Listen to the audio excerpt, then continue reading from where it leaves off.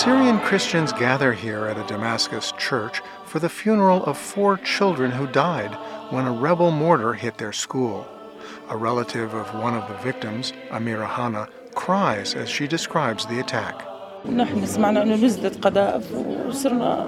We heard from people and we went to the school, running to the school to find out what really took place. All buses were destroyed, completely destroyed, and the blood is on the ground. Damascus is regularly hit by mortars and rockets fired from nearby rebel-controlled areas. Sometimes they hit military targets. But Bishop Armash Nalbandian, a leader of the Armenian Orthodox Church, criticizes the rebels who intentionally target civilians. They are actually criminals. What they are doing, it is not against the government, but it's against humanity.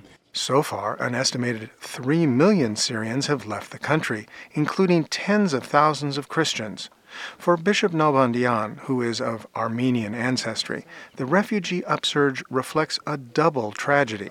Armenians fled from Turkey to Syria in 1915 after a genocidal campaign by the Turkish Ottoman Army. And after, let's say, 95 years, we are suffering a new genocide.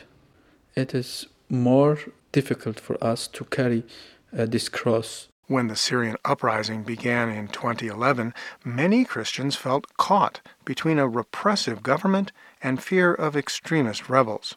Bishop Nalbandian says during the rebellion's first few months, the government could have made significant reforms. The government did some reforms according to the constitution, but actually it's not enough. But as the uprising continued and extremist groups threatened Christians, attitudes changed. Nalbandian says many Christians now favor the stability promised by Syrian President Bashar al-Assad. The guarantee of security of the minorities, let's say my church, is to have good, functional government.